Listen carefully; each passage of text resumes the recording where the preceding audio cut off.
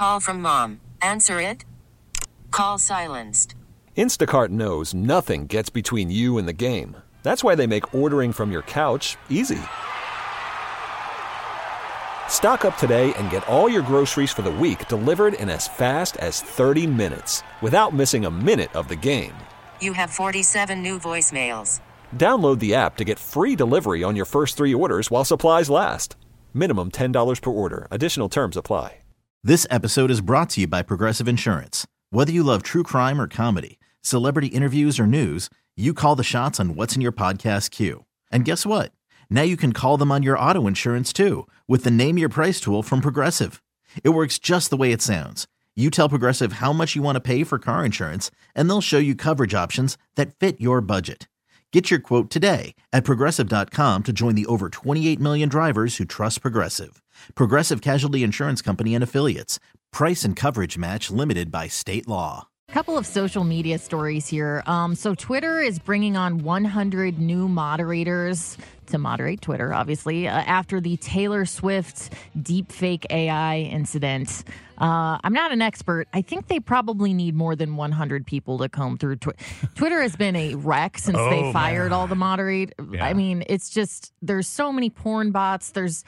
Whenever I was traveling this past week, I was embarrassed to get on Twitter if I was on the train or I was sitting in the airport or something, because so much like pornography and inappropriate stuff would just pop up in my timeline. And I didn't want people to think that I was just sitting around looking at that. So I don't know. I'm no expert, but I think they should hire more than 100 people to take care of this issue, especially if this technology is going to become more accessible to more people are going to know how to use it. This is a great opportunity to create some more jobs. Here's another thing.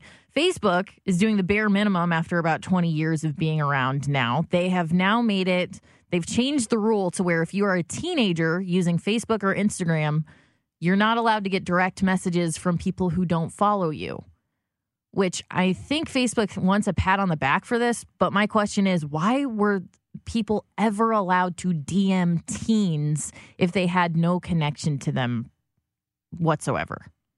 I mean, it's just gross. You know, they also, for a long time, Meta wouldn't allow like the QAnon stuff to be sold. Now they are. They're allowing the QAnon to sell like T-shirts with slogans and things like that. If you're gonna put in one rule, I guess you got to take away another. One more story here. The Florida House has passed a bill to ban children under the age of 16 from using social media, even if they have parental consent. They're just saying you're too young, you can't use it in the state of Florida. I don't think it's, going into effect anytime soon, but they have passed a bill in the House. Wait a minute. I thought they were all about like parents having a choice in what their kids learn. Yeah, that's I just immediately split in two, because I think that's great.